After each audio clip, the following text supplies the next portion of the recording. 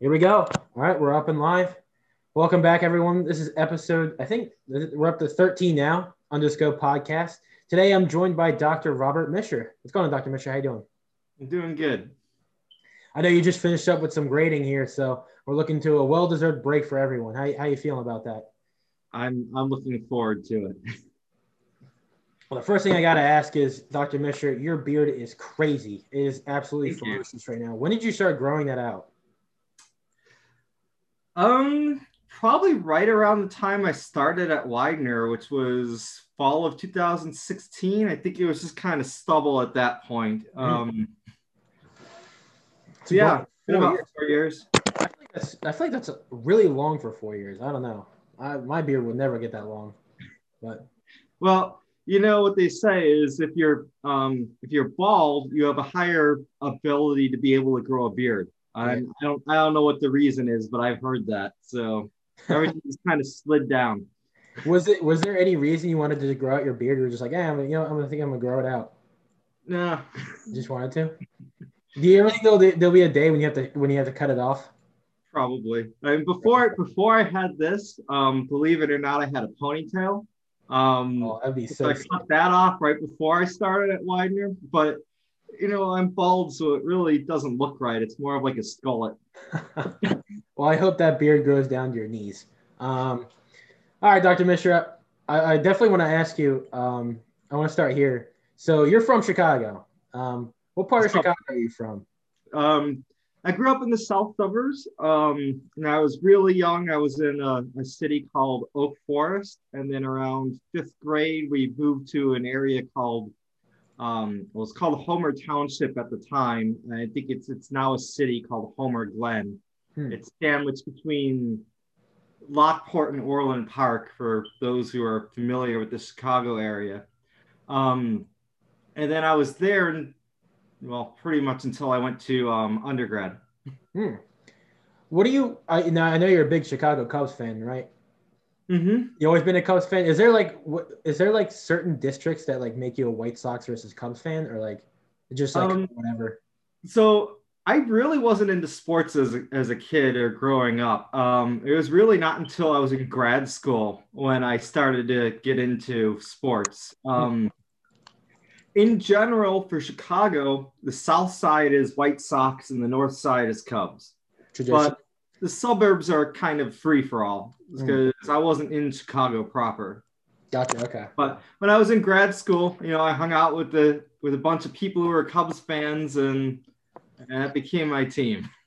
It must have been super relieving back in 2016 when they won the World Series. Was that the longest championship drought in sports history? I believe so. Okay, at least in baseball, but I believe so.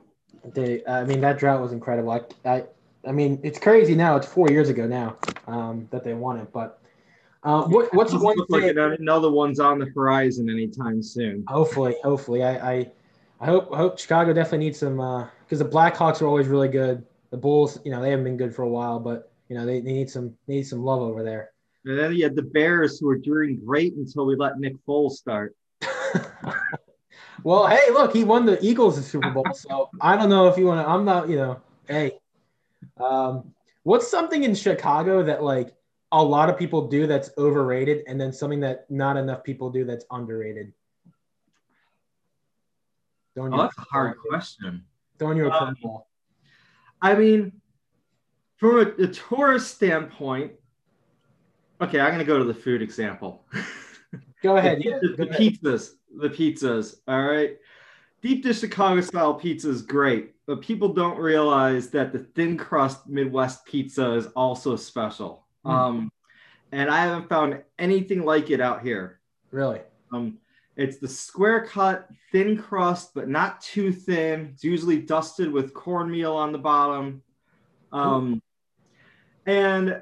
everybody knows the deep dish Chicago pizzas, and then there's another one that not everybody knows is the Italian beef sandwiches, which is also a Chicago thing. Really? Shaved Italian beef, and they top it with mozzarella and giardiniera, and they dip it in the juice. That sounds delicious. Holy crap. I think a lot of people too, they go to Chicago for the first time. They do all the tourist stuff. They do downtown, Magnificent Mile, Is the Navy bean Pier. there? Is that where the bean is? What's that bean thing? The Bean is downtown Chicago. That's out by Grant Park, which is a big park out there. What is that? Like, is there any symbol? Like, what is it even there for? It's art. Just art, just a big bean. Okay. I mean, the Bean wasn't there when I was a kid, Okay. so it's art. It's a well-known landmark now, but it wasn't there when I was growing up. Well, Chicago is definitely a city I definitely want to visit for sure. It's super cold up there though, but I mean I guess it's It not that much is. different than It Philadelphia. is. And that's one of the things that surprised me when I moved out to the Philly area because we're roughly the same latitude as Chicago, but it's significantly warmer here, probably because of proximity to the ocean. Yeah, I was gonna say that. Doesn't the lake somehow make it colder? I don't really know. Like Yeah, we have something maybe in so. Chicago called the lake effect, and it usually is a cooling effect. Well, either way, I know I definitely want to at least visit Chicago once in my life. Definitely catch a Wrigley Field or something. I Wrigley's great. Wrigley Field. The area around there is all bars and restaurants. Mhm. The Goose Island Brewery's there.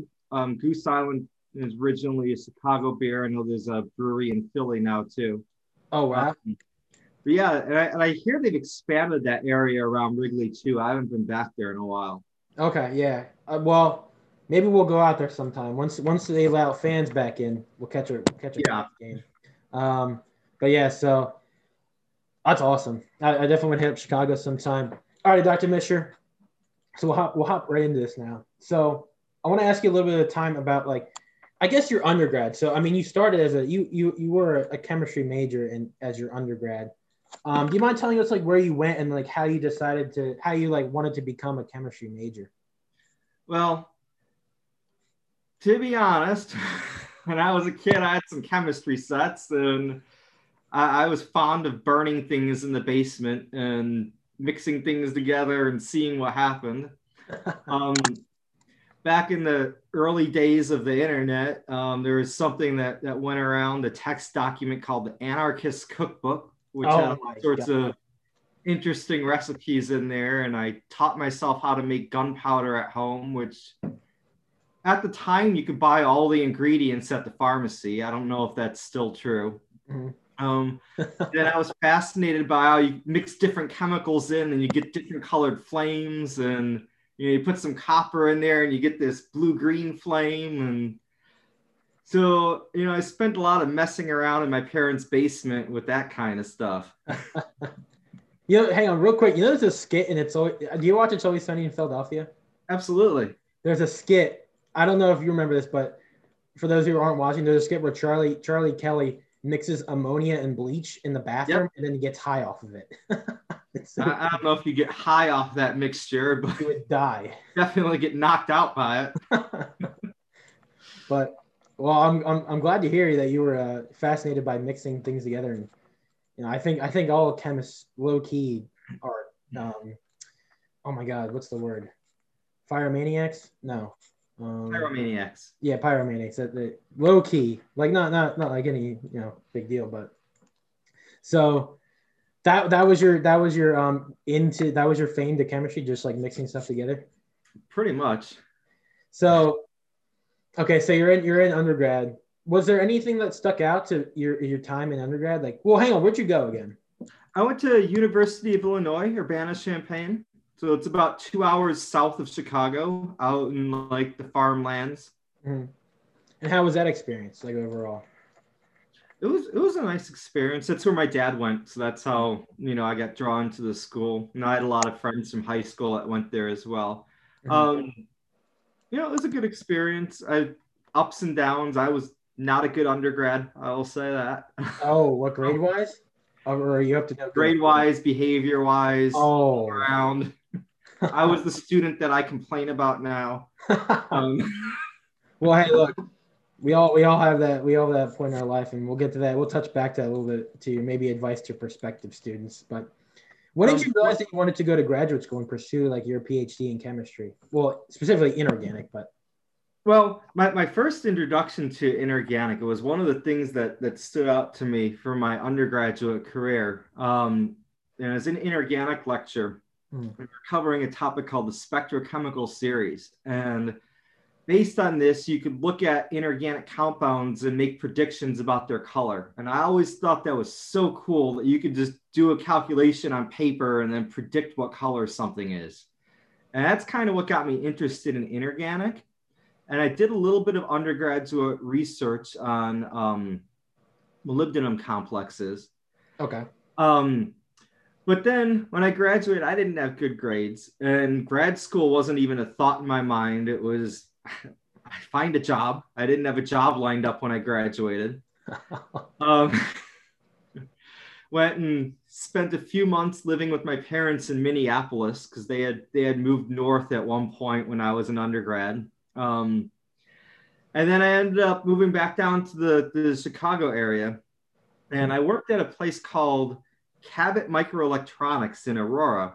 Okay. And what this place did was they made slurries, and these solutions, they look like milk, this white opaque solution.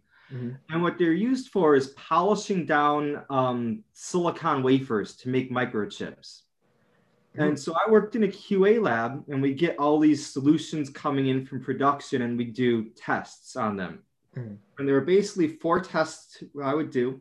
I would do density. We had something they call a densitometer, which is a black box with a tube sticking out of it. Okay. Put it in the solution, press a button, it pumps some through, and it spits out a number. I did viscosity, which is, the spindle that spins, and you just put the cup up underneath it, and then you write down the number it spits out. Percent solids, so weigh it and evaporate it, calculate percent solids. And I feel like there was one more test in there, but let me guess, you got bored of doing the same thing every day? You got bored of very much so. It was very repetitive.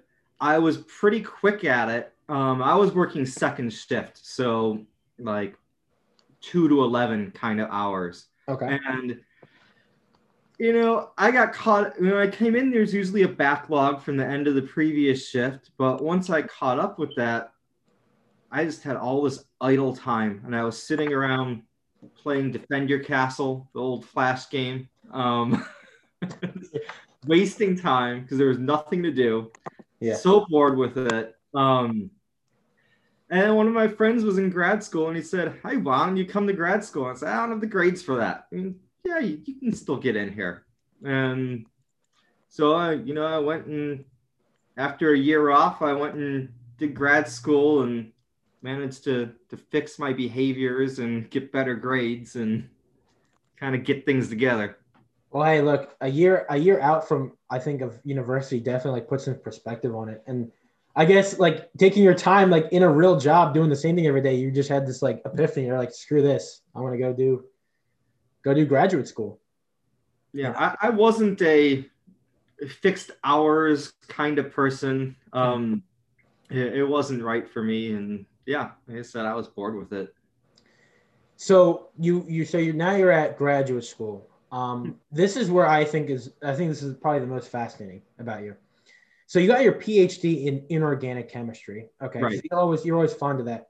But you did your postdoctoral work in organic chemistry and I assume this is biochemistry as well, your mechanism. Biochemistry/biology. Yeah. Right. So, well, first of all, I want to ask about your what was your thesis and your dissertation about for inorganic chemistry? I didn't write a thesis. So I never got a master's degree along the way. I went right from bachelor's to PhD. So my dissertation, I worked with platinum compounds. Mm-hmm. So it'd be easiest if I can draw this. Can I share my screen? And Absolutely. Okay. Yeah, go ahead. Let me see if I can give you privileges real quick. Yeah, you need to give me privileges. Okay, this here.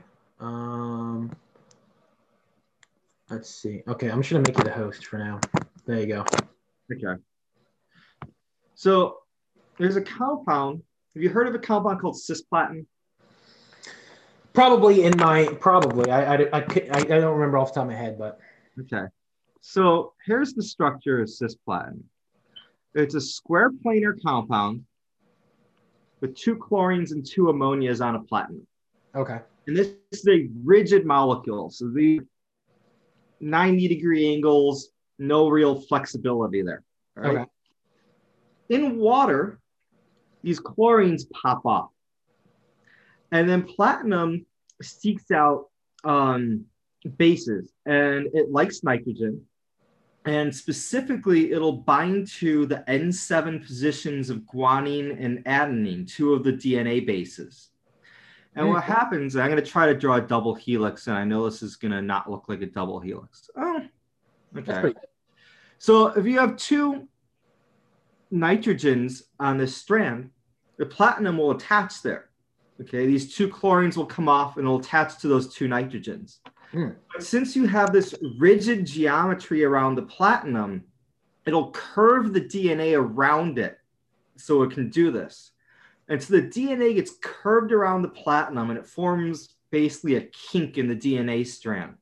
And this interferes with processes like transcription and replication, and it leads to cell death. So this is an anti-cancer drug. It's specifically, I mean, it's toxic to all cells, but cells that are rapidly dividing are the ones that get, hit. This has been around, I think it was discovered in the 70s. A big drug for treating testicular cancer. Testicular cancer was nearly always fatal prior to the discovery of this drug. And now it has one of the highest cure rates. It was the drug Lance Armstrong was on as well. Oh, wow. And up to this point, people didn't really think there was medicinal value of transition metals. All the drugs were organic chemicals. But there's a lot of problems with cisplatin, specifically with side effects and dose-limiting toxicity. So people have made a lot of derivatives of this compound to try to reduce the side effects and the toxicity. Okay. And so I was making derivatives that had a pyrophosphate group on them. So you'd have... This is really cool. Something that looks like this on there. I'm sorry, you said you were trying to synthesize these, right? This is what you were trying to synthesize? Yes, we were synthesizing platinum groups that had this pyrophosphate backbone on them. And then here, you'd have some nitrogen groups. So it could be an ammonia. It could be some other things, like we used ethylene diamine. For those viewers right now that are just listening right now, basically you have this, Dr. Mishur just drew like an oxygen phosphorus ring around the platinum, connected to the platinum. That's essentially what it is. Yeah. And so this is an ethyl group on the left. So that's ethylene diamine. We also did diaminocyclohexane. It looks kind of like that. Obviously, I'm not drawing this to scale because I'm drawing on a vertical board. So in water, which side pops up? It's the pyrophosphates that's the leaving group. Oh, okay. So those nitrogens are kind of stuck there. Gotcha. Okay. So, and the other side, so those nitrogen groups, those are the ones that cause the kink in the. This part of the structure doesn't change. The part on the right comes off, and that's where the nitrogens in the DNA attach. Gotcha. Okay. So whatever you're putting on the right side of this molecule is essentially what you want to be non-toxic, right? That's what you want to be. The non-nitrogen parts. Well, yeah, you want that to be non-toxic, but you want the whole thing to be non-toxic. Well, reduce toxicity. Okay. So what was the issue with the cisplatin? It was because the chlorines were such an issue? It's because it isn't specific for cancer cells. It can target any cell. The dose-limiting side effect for cisplatin, it's been a while. I think it was liver toxicity. Okay. But you also get all the other fun chemo side effects like hair loss and tinnitus and various other things. Okay, so in theory, I guess the theory is that depending on what nitrogen groups you put on and whatever you have on the other side would dictate what cells it attacks? Well, it seeks out DNA, and there's evidence that it interacts with proteins as well. Okay. So were you specifically, so you were just trying to synthesize this, right? You weren't necessarily interested in getting it to attack to certain cells, right? Well, I was doing synthesis. We also did kinetics experiments to see in water, how long does it take for that group to come off, that pyrophosphate group? We were doing a lot of, my boss at the time was a big NMR person. So we did a bunch of inorganic NMR. We did phosphorus and platinum NMR to characterize these and to do the kinetics to show the rate at which that group comes off. Okay. Someone else in the lab did some cell work, and we showed the toxicity of this, and I believe it actually had improved toxicity over cisplatin in some cell lines. Okay. One of the issues with cisplatin, besides the toxicity and side effects, is resistance. And sometimes cells can acquire resistance to cisplatin, sometimes it's inherent. So we took a cisplatin resistant cell line and we showed that these compounds were more effective in a resistant cell line than the parent drug. That's awesome. I wasn't doing the cell studies. Okay. So what did you like? So at the end of your at your dissertation, like, what was the conclusion? Like, were there a couple of conclusions that you were able to make? Yeah, I mean, we made several of these compounds. There's a number of compounds that I made. They showed improved action over cisplatin in certain cell lines. My boss ended up founding a company to further investigate these, and several of these were patented as well. Wow, that is awesome. I see when people talk about their work, it gets me excited for graduate school. So this is really cool. So I guess obviously, so the next question is like, so this your work in your dissertation, your work in graduate school got you prepared for your first postdoc, then, right?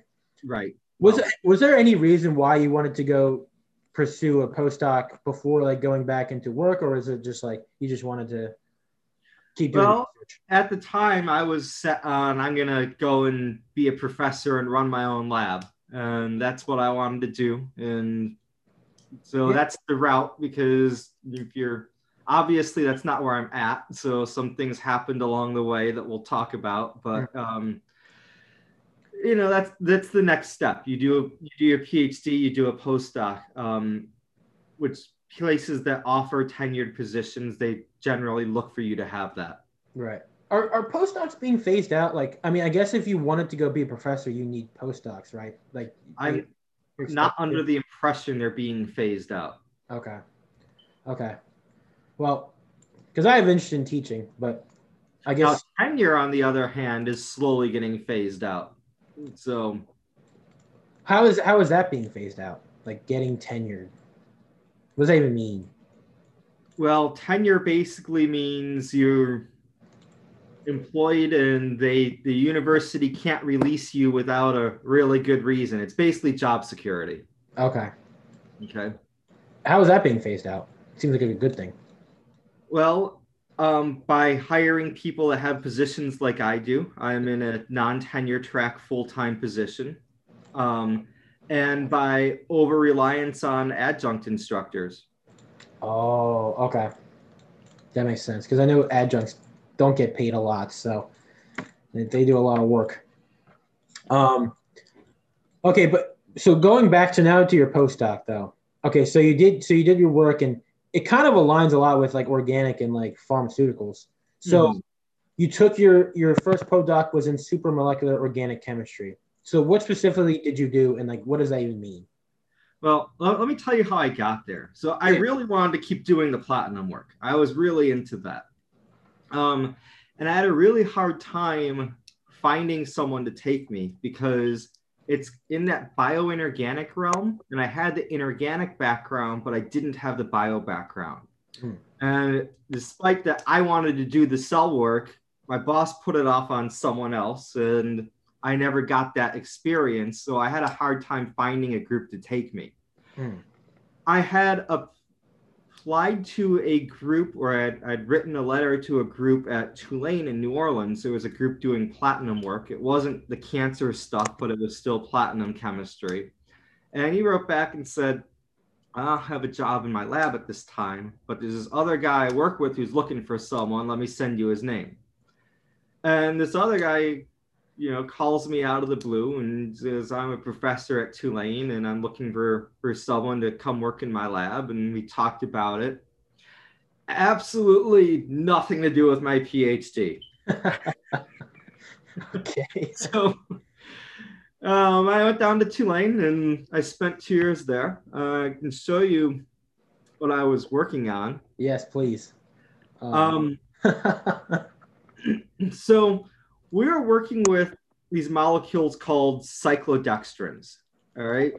Now, all you need to know about cyclodextrins is it's kind of got a truncated cone shape. It's hollow in the middle, and you can encapsulate things inside. It's a cyclic sugar molecule.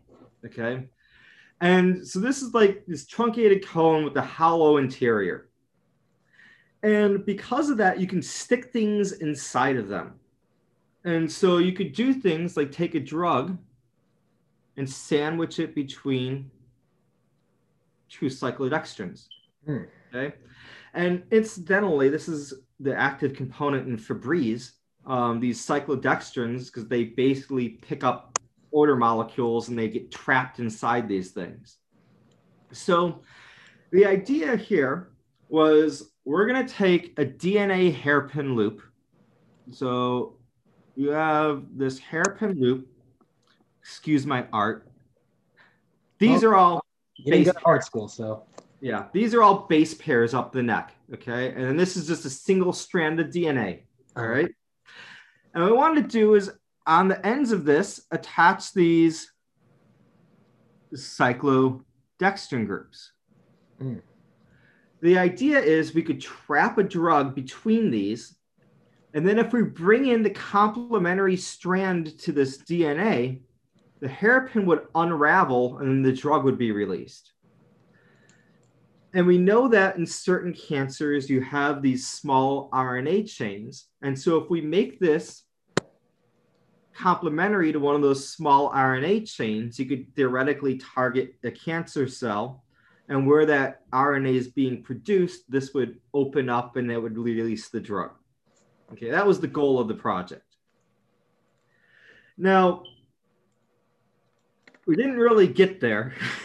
It was like many other things. A 2-year experiment in futility. The main issue we had is we needed to be able to see that the drug was going in and out. We needed to be able to prove we brought in this complementary strand and it released the drug. Okay. We chose a drug called CD437. It had a planar aromatic ring on one side and something called an adamantyl group on the other side. Okay. And we showed, so the first step is to show it can do this kind of 2-to-1 binding or stick in the inside. All right. How did you prove that? Like NMR and like X-ray diffraction? NMR, okay. NMR. Then the question is, can we open this up and show that the drug's being released? And so NMR, we also used fluorescence, okay, to do this. Now, the problem is you need some sort of spectroscopic handle. And to do this, we had this large, flat, planar aromatic region on this molecule, which would fluoresce. So it's great. We can monitor it. There's a change when it's encapsulated versus whether it's out. Okay. We could, again, show that it has this 2-to-1 binding. But when we open it, we didn't get the results we expected. Okay. We'd expect that, it'd be you introduce the DNA, it opens up and you get this change in the fluorescence. The problem is because you have that flat region can slide between two DNA bases and percolate into the DNA change. And then it's still shielded from the surrounding water. So because we had that group there and we needed that to measure this with fluorescence, it was also being a problem because it was slipping into the DNA helix. So we never was able to conclusively show this, unfortunately. Out of curiosity, are they still working on this now? Or I don't think so, but it's been 10 years. Yeah. Okay. Well, I think this is still pretty cool. The super molecular stuff, it's about self-assembly, large-scale self-assembly, and it's a lot of really cool organic stuff there that you don't really get exposed to at the undergraduate level. So what was the purpose though of like, because it just seems like it almost kind of reminds me of like a pill. Like if you have these two, if you have the 2-to-1 binding, you have two halves and you just put something inside of it. Why not just deal with the pill? Like what? Well, the idea is it'd be targeted because the RNA that you would need to unlock this is something that's Oh, produced by certain types of cancer. okay. So we want to have targeted release in the cancer area. So let me try and get this straight. So in theory, cancer releases this RNA that would unlock the drug that you It have. would cause the hairpin to unravel. Yep. Oh, and then what? So then in theory, whatever was inside of the I guess what do they call it? The cyclo what were they called again? Cyclodextrin. So whatever was inside the cyclodextrin would be unlocked by the RNA, and then that would attack the cancer. That's the idea. Yeah. Oh, okay. That's really cool. Shame it didn't work, but Yeah. or at least didn't really get inconclusive. But people are still working on it. Do you think that there is a solution to cancer yet, and no one's really? It's just not monetized, or I don't think the solution to cancer is strictly in chemistry. okay, There's not going to be a one drug cure all that's based on a specific chemical molecule. mm-hmm. The future of cancer therapy is the CAR T therapy and the individualized cancer therapies, Right. which are immunology based. Yeah, I have a lot of friends that ask me because, like, I bring on like Elena Fadakova, and Mm-hmm. they do. I mean, obviously in chemical engineering, they do cancer immunotherapy stuff. Like, there's so much cancer research, and people ask me like, like, is there a cure to cancer? I'm like, well, there. First of all, it's not like one size fits all. Like every cancer is way individualized that you wouldn't even believe. Even if there was, the question is, is there money to be made? People charging people to cure cancer. So I always say, like, I don't know. That's a tough question, but I doubt it. I don't think there's a solution yet to any cancer, but we'll see. Okay, so then how did you? Okay, so then you did your second postdoc. So how did you arrive to your second postdoc, and then what did you do in that one? Well, first postdoc was done, needed a job. I applied to a variety of things. I applied to industry positions, I applied to postdocs, I applied to faculty positions, and this one just popped up, and it was in Texas, in San Antonio. And this guy's studying aging, and he's doing mass spec stuff. And he has somebody that's working for him, and he's about to leave. I need somebody that can do some mass spec. So he's looking to hire a chemist, even though he's running a biology lab. And I didn't have any other offers. So packed up, drove 8 hours down the road, and ended up in San Antonio. Hang on, real quick before you go into this, San Antonio, I hear is a beautiful city. Like, I hear it's an awesome city. Is that true? San Antonio's a nice city, yes. Nice. You wouldn't say it's breathtaking? Parts, sure. Sure. Okay, fair enough. San Antonio's an interesting mix. So there's a lot of military there. I think there's 3 bases. There's a couple Air Force bases and an Army base in San Antonio. You have a big medical center in North San Antonio, the UTSA, and then I was actually part of the UTSA network. No, I was part of the UT Health Science Center network. So you have UTSA and the UT Health Science Center. And so up in like North San Antonio, you have a bunch of, college people and medical professionals, and it's largely Hispanic, and there's a significant amount of German population in the area surrounding San Antonio. So it's an interesting kind of blend of things. Is that where the Longhorns are, the Texas Longhorns? No, that is not. That's Austin. It's about an hour and a half north of San Antonio. Gotcha. Okay, never mind. Okay, so then you're in San Antonio doing, well, biology, biochemistry work. So Yeah. So yeah, I went from New Orleans to San Antonio. Big difference from New Orleans. New Orleans is just crazy. is that good or bad? I guess it Not depends. so good for productivity. Depends on who you ask. Um, so yeah, I end up in this lab, and this guy's studying C. elegans. Okay. What So are those? C. elegans, it's a nematode. It's basically a little tiny worm. The Mm. adults are about 1 millimeter long. You can barely see them with the naked eye. You can't see the eggs and the larvae with the naked eye. Mm. It's a really widely studied organism. I know you guys are all familiar with Drosophila.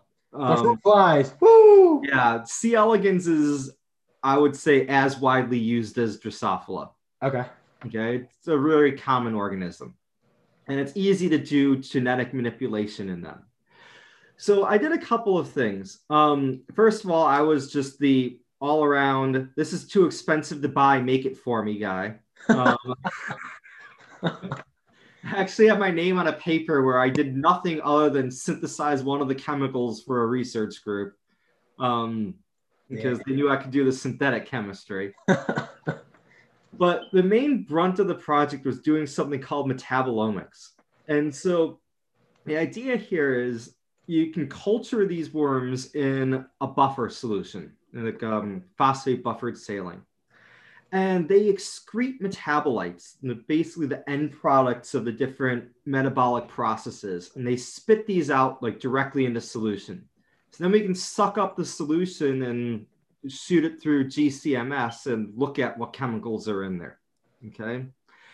And what we were trying to address was there is a variety of genetic mutants that have disruptions somewhere in the mitochondrial electron transport chain.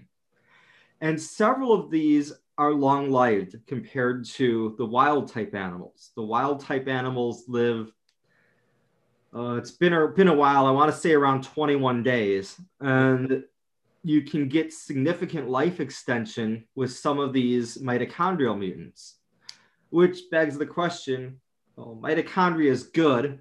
Why is screwing with the mitochondria leading to lifespan extension? Mm. Okay? And not all mitochondrial mutants have lifespan extension. It's only certain ones. Mm. Okay.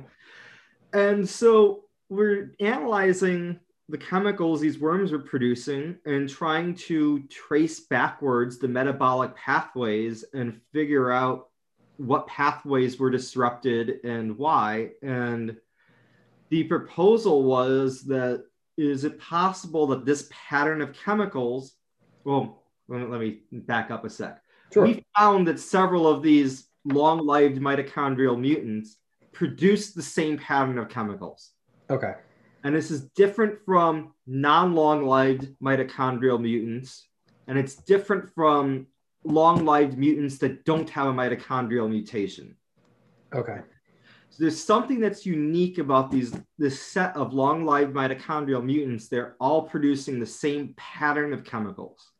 Mm. And so we were postulating that maybe it's the chemicals that are responsible for the lifespan extension. We were able to figure out why they all produce the same pattern of chemicals, and now we were trying to figure out why they lived longer. Mm. And so then we were going and feeding mixtures of these chemicals back to wild type animals and trying to see if we could extend their lifespan just by feeding them this chemical cocktail. Mm. So results were varied, probably. Yeah, varied. We achieved modest lifespan extension with some of the chemicals and some of the combinations of chemicals. So that's kind of where that was left at. Hmm. Well, is there any further? Do you have you like touch base with them since you like left it, or like they are no longer doing metabolomics? Hmm.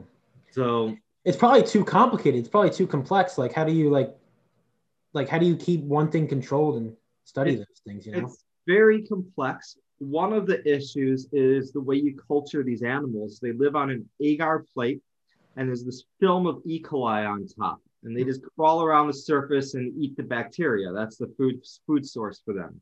Mm. So the question now is, how do we drug them? Do we add these chemicals directly to the plates? And if so, how do we know that they're being metabolized by the worms and not by the bacteria on the plate? Mm. So yes, it is very complicated. A lot of variables. I mean, temperature is a variable. When you keep all the worms in a temperature controlled 20-degree fridge, and it's the biological organism. It's very complex. Well, what I think is honestly most fascinating about what we've been talking about so far is first of all, your journey from a a very nonchalant kind of a screw off student, to now like 2 postdocs, a PhD. What do you make of like that journey? Like, what do you like? You look back and it's like, wow, look at all that I've like accomplished. Like, what do you think? What do you make of it? I wish I'd done more. Yeah. What do you mean by more? Like in your undergrad, your graduate, like just In my undergrad, I wish I had not screwed around as much, gotten better grades. It would have opened more opportunities for graduate school. Mm-hmm. Wow. So then the next question is, how did you end up at Widener, right? So you finished up your second postdoc, and then I guess you're here all of a sudden. You just popped in. Well, so the second postdoc, my boss didn't have tenure yet, so he was still, a young faculty member trying to get tenure. Mm.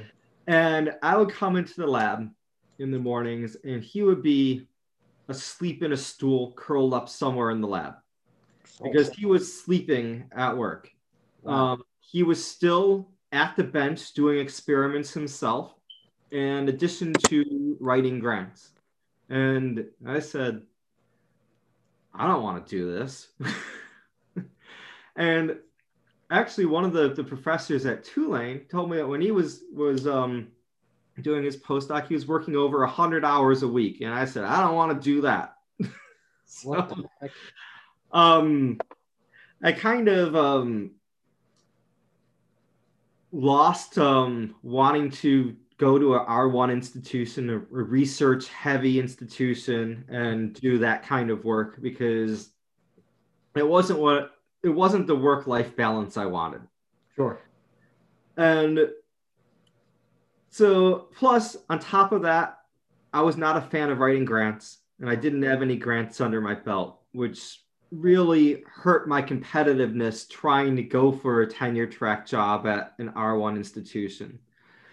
The other issue is my diverse background is more of a liability than an asset. Really? Because they want people who are experts in one subject. I mean, that's kind of what you're looking for a tenure track position. You're supposed to be an expert in your field, and they're looking for people that, are an expert in one area versus I know a little about this, I know a little about this, I know a little about this. Sure. And so I remember when I was in grad school, I was a TA for the entire time I was there. And I actually taught inorganic lab and PChem lab. PChem. Yeah. I was a PChem lab instructor. And I was really good at it. The undergrads liked me. At least I thought I was good at it. And I always liked that. So I started to look for opportunities in teaching. And at the time, I was chairing the San Antonio section of the American Chemical Society. I had some ins there. I got a few adjunct positions at some different schools in San Antonio. And once my postdoc ended, I was teaching 7 classes a semester, which sounds insane now, at 3 different schools. And I was driving between the 3 schools in the San Antonio area. Holy Christ. Yeah, it was pretty rough. But then my girlfriend at the time, my wife now, nice, finished her PhD, because she was getting her PhD while I was doing my second postdoc at the same school. So that's how we met. And she got a postdoc offer at Children's Hospital of Philadelphia. Wow. And so we said, well, I'm adjunct teaching. I can do that anywhere. So might as well move out to Philadelphia. And so we moved up to Manayunk in 2014. I got a 3/4 time teaching position at Richard Stockton, which is in New Jersey, almost all the way out to the coast. Yeah, I was gonna say that's like isn't it like an hour and a half ride? It's about an hour and a half commute from Manayunk. Oh my God. Fortunately, I became friends with one of the people that was teaching there, and he was driving from Ardmore, so we had the same commute. So we were able to split that. Okay. So I taught there for a year. Then once that was over, I went and I worked at Manor College in Jenkintown for a year. That's like an hour in the other direction, isn't it? No, Jenkintown was about 30 minutes from me. Okay. But then after a year, they let me go, and they said it was due to a drop in enrollment. No, I'm not going to theorize on that. We'll let that one be. It's a very small school. They Sure. had 2 chemistry faculty. They decided they only needed 1. And we'll leave it at that. Well, we're off to better places anyway. I am glad I am no longer there. Let's put it that way. And I found the job at Widener. That was 2016. I found the job at Widener, and I've been there since. And I really like it at Widener. So, I'm happy to be there.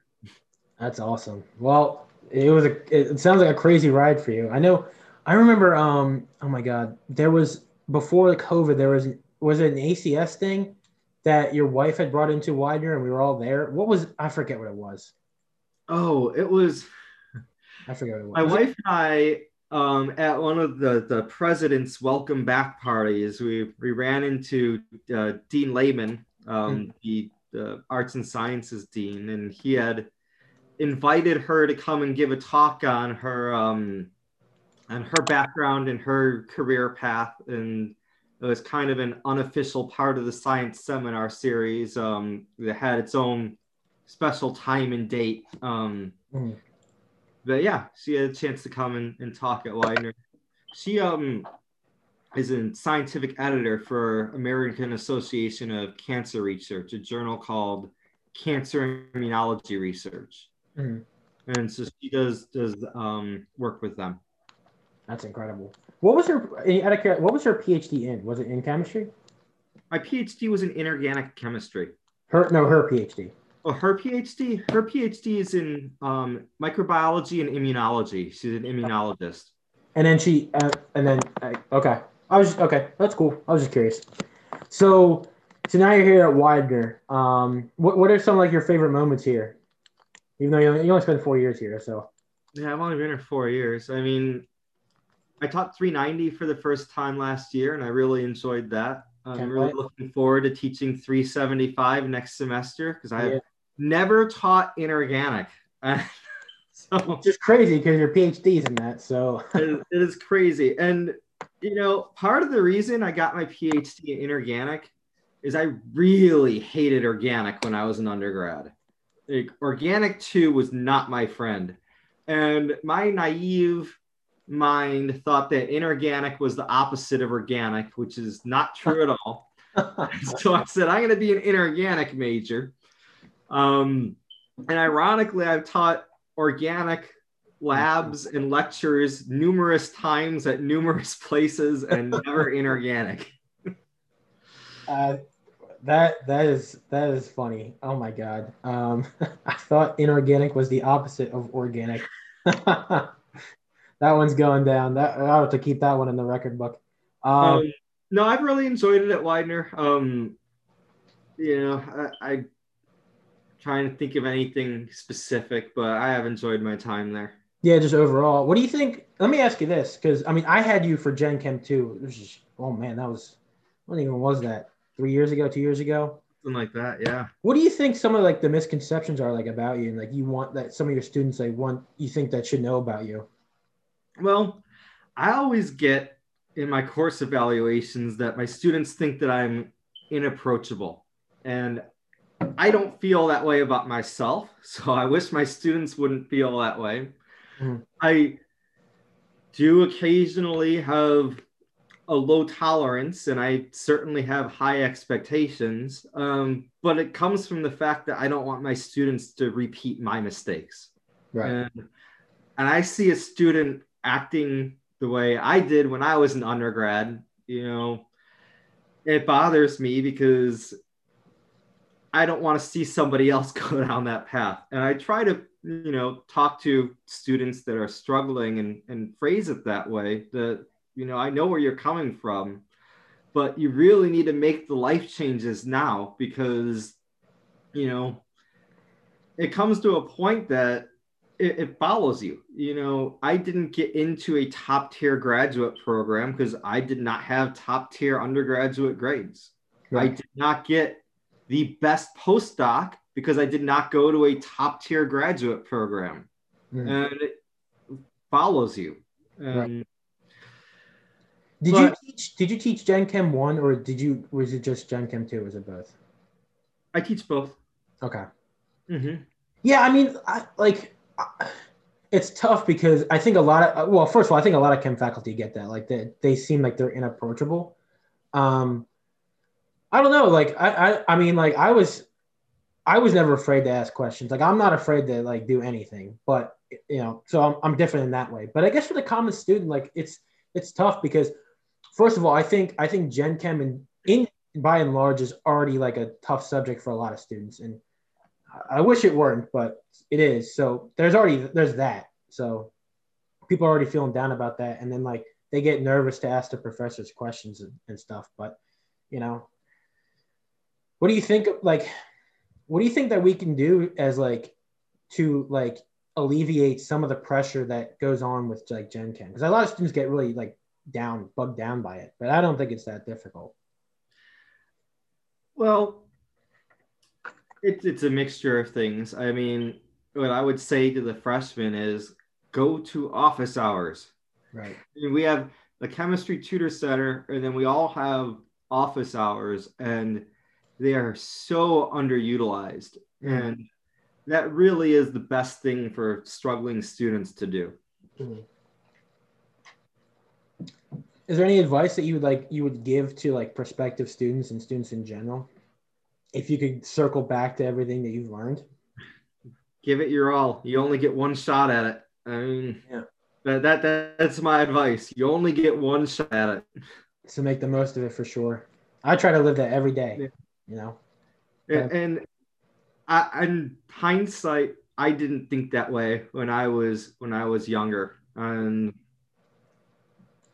that's really, because it's still in high school mentality. And for me, my big problem was I got through high school, top 10% of my class out of 700 plus students, took a bunch of AP classes, math through calculus, I took chem, bio, physics, and I didn't open a book in 4 years. Right. And I didn't have study habits because I never needed to study. And then I get to college and, I don't have any study habits. I don't have any study skills, and I can't skate by anymore. And everything comes crashing down. Mm-hmm. Isn't that so fascinating? That's always been so fascinating to me that you can skate by like from even for myself, like I skated by like AP chemistry. Now AP chemistry was different. It was easily the hardest class I think in high school, but I passed it with an A without even opening a book. Like, so it's crazy to me how that design, and then you get hit. I mean, you get smacked right in the face, I think, first, like freshman year. And in a lot of ways, you cut the baggage. Like first and second semester of chemistry will cut the baggage. Like it will cut people out if you're not ready for it. And I think it's truly a disservice to chemistry everywhere because I don't know. Like I think everyone should have at least a basic knowledge of it, but I don't know. It gets shafted as like this like terrible subject. Crazy to me. Let me ask you this: what was like? So you've traveled a lot around the United States, like being in like your undergrad, post grad Mm-hmm. docs, and now you're here in Manningham, Philadelphia area. Now, actually, I'm in Delaware now. Okay, you're in Delaware. We're in Where are you in Delaware now. Delaware? Wilmington. We're in Claymont. We're literally just over the state line off I-95. Okay. Are you by the big fine wine and spirits or the? I can walk there. I'm right behind it. I love that store. That store is great. What do you think? Which like been your favorite city that you've been to? I'm also going to include. I don't know if you travel anywhere, but I also want to include those cities too. I've traveled a lot. New Orleans was a blast. I don't think I would ever want to long-term live in New Orleans. Mm. It is certainly not a place I would want to settle down. But Is Mardi Gras overrated or is it actually really fun down there? it's a blast. So let me tell you about New Orleans. Um, it's a blast, and I was there right out of grad school. So I was when I moved there, 20. I was 27 when I moved to New Orleans, and Prime time for New Orleans. it was great. Old enough to drink and a little bit more mature. Yeah. And so I get down there. I meet my neighbor. I'm in this like fourplex apartment complex. Neighbor goes, "So you gonna go to Muses tonight?" What's that? Yeah, right. Oh, that's the all woman crew. That's when they throw the shoes. They're even rarer than the coconuts. And I'm just looking at them like, Wait, I what? don't understand a word of this. They So throw sure shoes. enough, So now you gotta go, I guess, right? the parades for Mardi Gras start about a month before actual Mardi Gras. Oh my And god. they run like once a week, and then they start picking up, and then they'll start running 2 or 3 a night.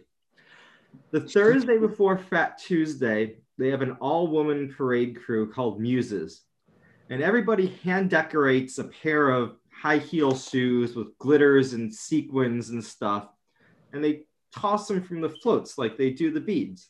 Okay. And people fight over them. My friend dislocated his shoulder trying to get a shoe because they're collector's items. Oh my god. And then on Fat Tuesday, the parades start at 8 in the morning. The first parade is Zulu, which is the African American parade. Okay. And they hand decorate and throw coconuts from the floats. And people fight over them. Did anyone ever explain to you why they do that? Is it like a cultural thing or are they just random, like super random? They just do it? I don't know all the history of all the different Mardi Gras crews. There's a bunch of different crews, and they have their scheduled times and their parades. And I lived a block and a half off the parade route in Uptown. So not in like the French Quarter. I was in Uptown, New Orleans. Mm-hmm. And for Mardi Gras, everything kind of shuts down. Like the Fat Tuesday, the entire town is shut down. Schools are shut down. The post office is shut down. Did you take off? I assume you took off grad work those days. You can't get anywhere because of the parades and the massive amounts of people. In the middle of St. Charles, which is the street I lived off of, they call it the neutral zone, but it's big grassy median. Mm-hmm. People would set up tents, put kegs out, and just camp out there and hang out. And it was just nuts, like flat out pandemonium. Wow. And, that sounds really fun. Yeah, it's fun. St. Patrick's Day, they throw cabbage and carrots from the floats. Are those designer items too? I don't think so. I think that's just cabbage and carrots. It's just such a wacky town. Yeah. And I didn't live near the French Quarter. I had to, a few miles away from that madness. But yeah, still, it's pretty crazy. Out of curiosity, you ever been to like a Saints game? Did you ever go to one of those? I've been to the Superdome, but not for a Saints game. Okay. So we saw Tulane used to play their games at the Superdome. Okay, because I know the Superdome is like, I mean, that is like, it's like incredible. And when I was there, that was when the Saints won the Super Bowl. So holy, Saints won the Super Bowl. They had the Saints Parade, which was also during Mardi Gras season, so we shoved another parade in there. Oh my We God. actually went to that. We went to the Saints Championship Parade. Dude, that sounds like it sounds like the Philadelphia parade, but like on steroids. Like, oh my God. New Orleans does partying to the max. That is for sure. Did anyone tell you why they celebrate Mardi Gras? Like, why? Like, is there any reason why they picked Mardi Gras to be like there? Like, I don't know. I do not know. I mean, the city has Spanish and French influences. It's got an interesting history. mm-hmm. Surprisingly, St. Louis also celebrates Mardi Gras. I believe they have the second largest one in the country. Really? Okay. Yeah. Have you like traveled anywhere else, like vacation? Like, where else have you traveled to? I've been over most of the country. I think I'm missing 7 states. So Are two of them Alaska and Hawaii? What's that? Are two of them Alaska and Hawaii? I was in Hawaii when I was 8, and we were supposed to go to Hawaii in this last May, and that didn't happen. Yeah, well. I was also supposed to go to Italy and Germany this past summer, and that didn't happen. So I'm sorry to hear that one. Yeah, COVID really messed with travel plans. Did you at least get a voucher? When this is over, can you? Well, American Airlines gave me a 1-year voucher, and I'm going to call back and go, it's been a year and I still don't want to get on an airplane. What can you do? And we'll see. We'll see what they say.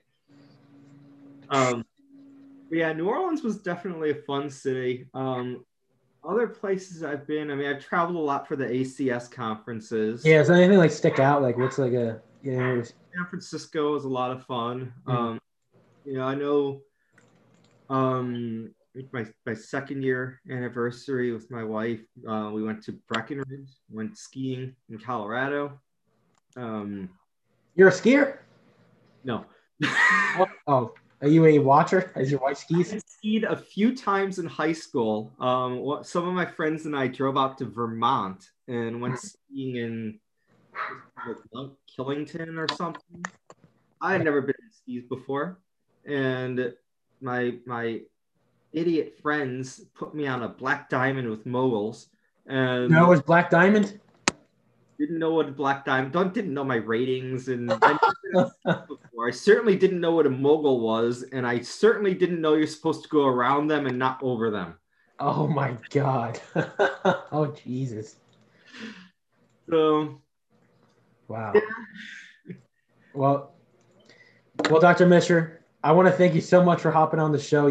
First of all, you got a lot of stories bottled up in there. I definitely want to have you on here again sometime in the future. We can expand on those stories, and all your wisdom, all your experiences. I want to thank you again for coming onto the show.